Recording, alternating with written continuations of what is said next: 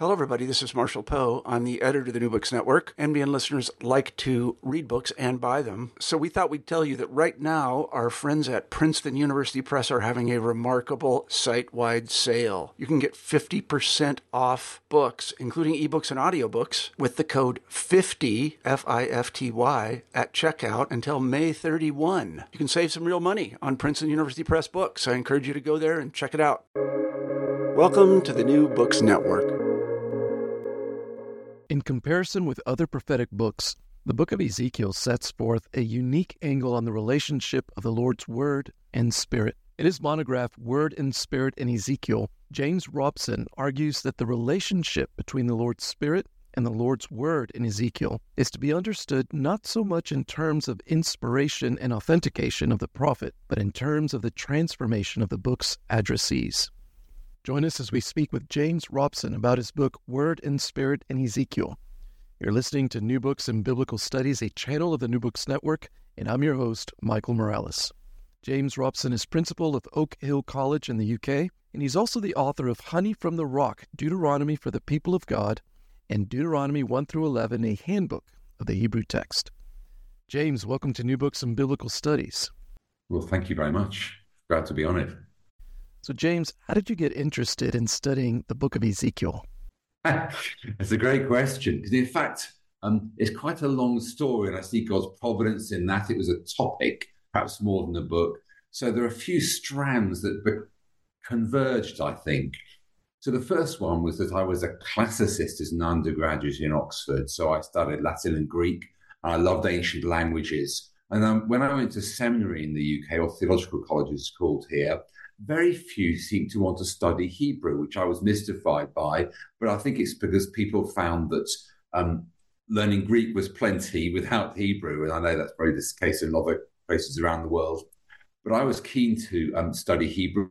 So I developed a love for the Old Testament and for Hebrew. And so that was one strand in the mix.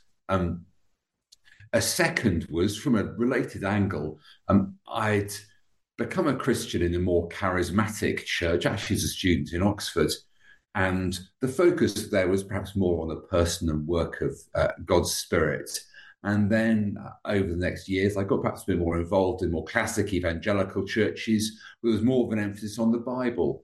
And someone highlighted to me, do you know, it's interesting that God's word is carried on God's breath. And there were lots of debates between more conservative and more charismatic. And I just wanted to push into that space.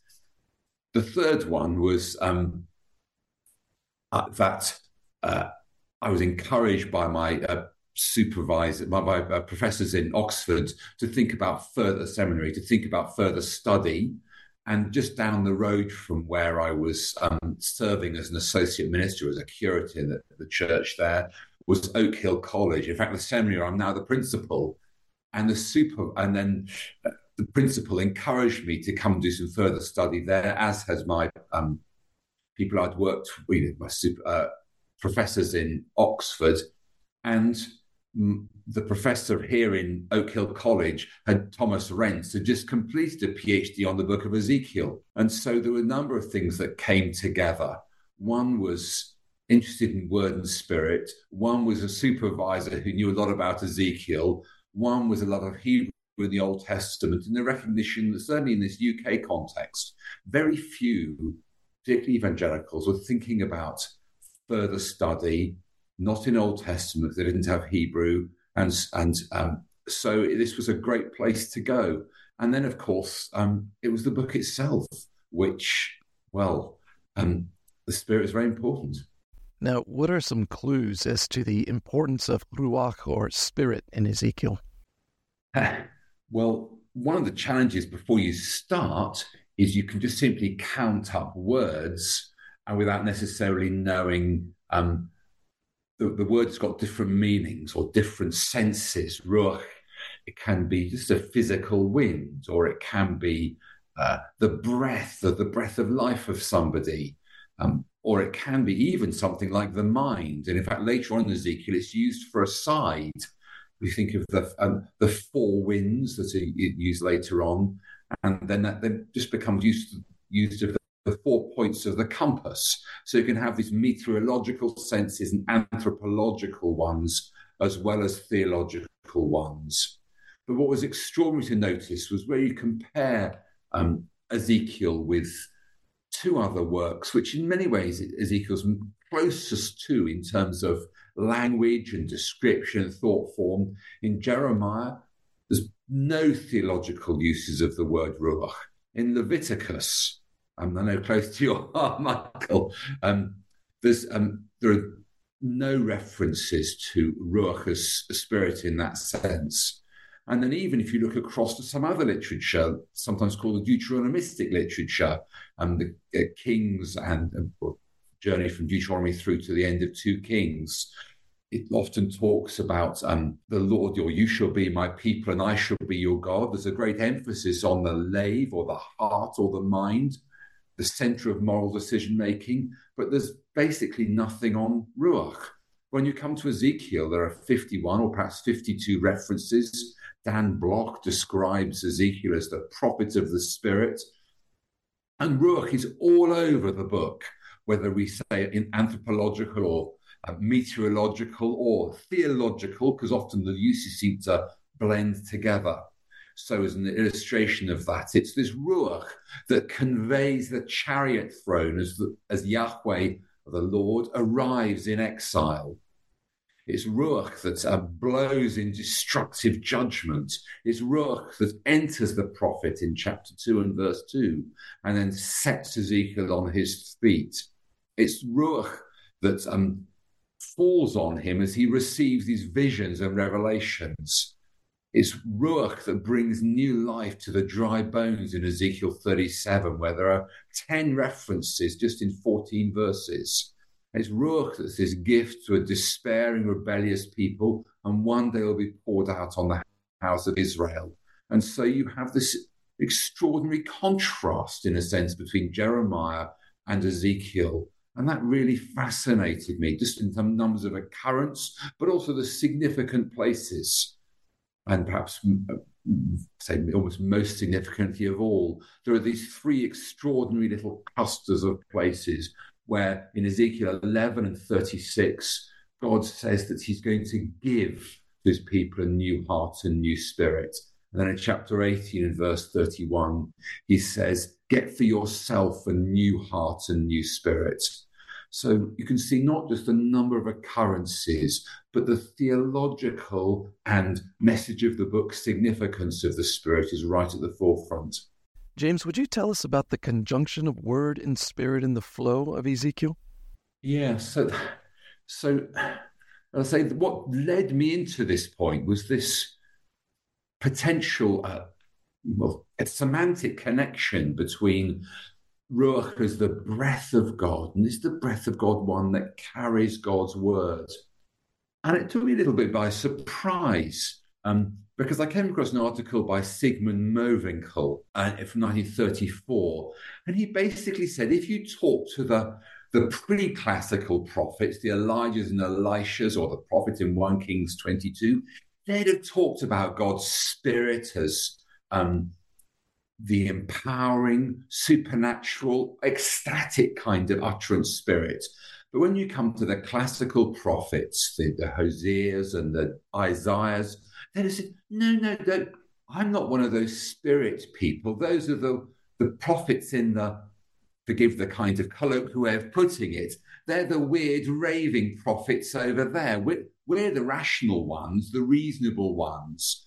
And so the particular reading of Hosea 9:7, the prophet is a fool, the man of the spirit is mad. And so there was a sense in which you had these two groups, the prophets of prosperity, the prophets in the court, the prophets with ecstatic utterances and graphic demonstrations, who were the spirit possessed, and we're the reasonable, rational, intelligent, thoughtful people. And there was this, seemed to have been this strand. And then along comes Ezekiel, and he seems to be recovering, as Zimmerli talks about, this sense of the pre-classical prophets to authenticate his ministry. But it seemed to be rather strange to me if that was the prevailing narrative, whether that was really what was going on. And However, how else could it possibly be authenticating if it had been so more recently repudiated? But anyway, what as I looked into this a bit more, I say that narrative didn't quite seem to make much sense to me.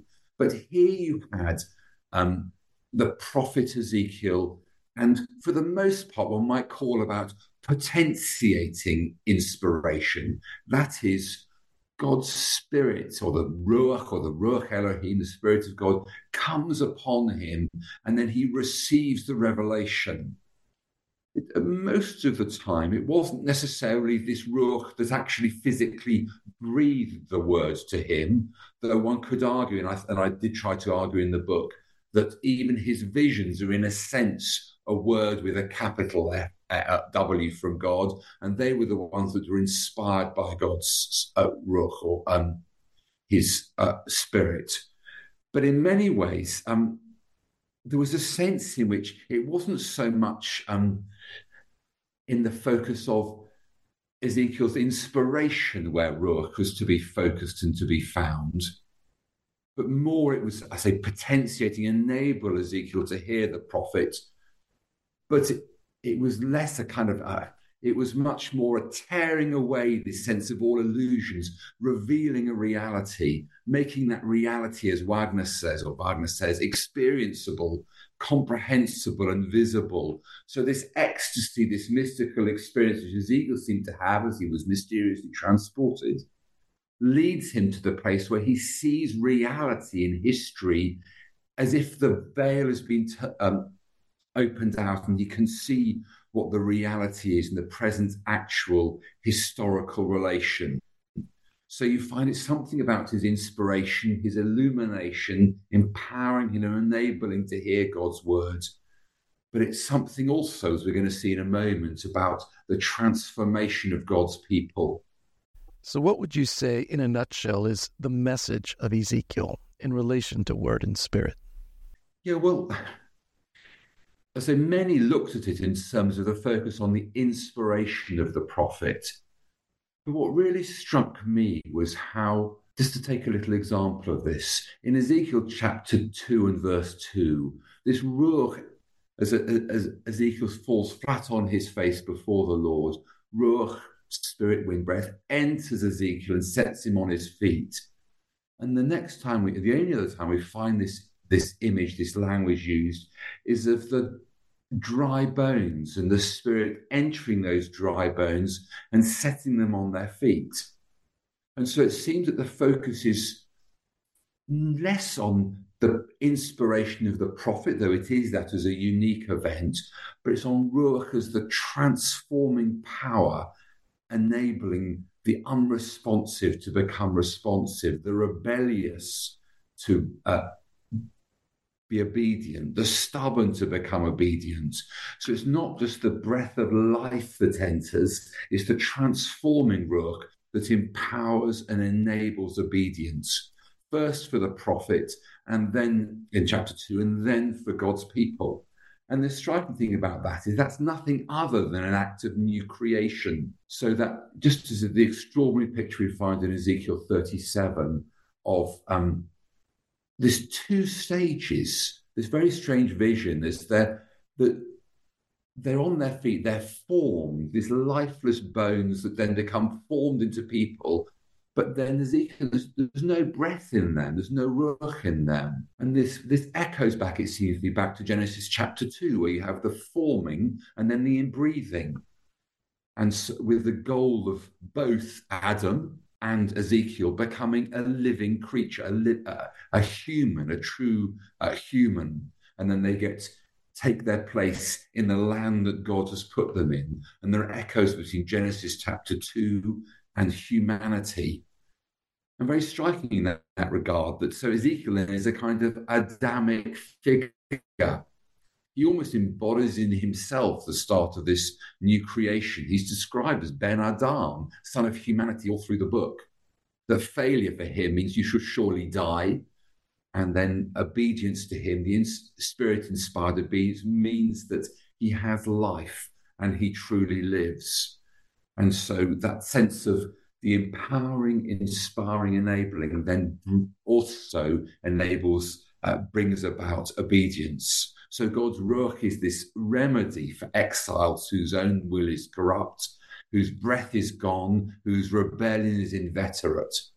It's this empowering gift that ensures obedience, chapter 36, new heart and new spirit, and it calls you to walk in God's ways, the life-giving spirit that revives the dead exiles, and then the creating gift that God pours out with extravagant generosity in chapter 39. So a very dynamic, powerful, God-centered vision of restoration.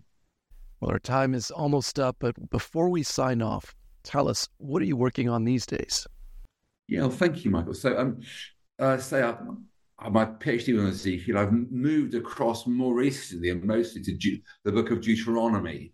And so I've enjoyed very much Honey from the Rock and looking at a theological message of Deuteronomy. And then more recently, it's a handbook to the Hebrew text of Deuteronomy 1 to 11, because I found the teaching of Hebrew is just so helpful working with students on that and occupying that place. And I really loved that book. So I'm actually in conversations with Dennis Tucker, who's the editor at Baylor, about other possible volumes in the series.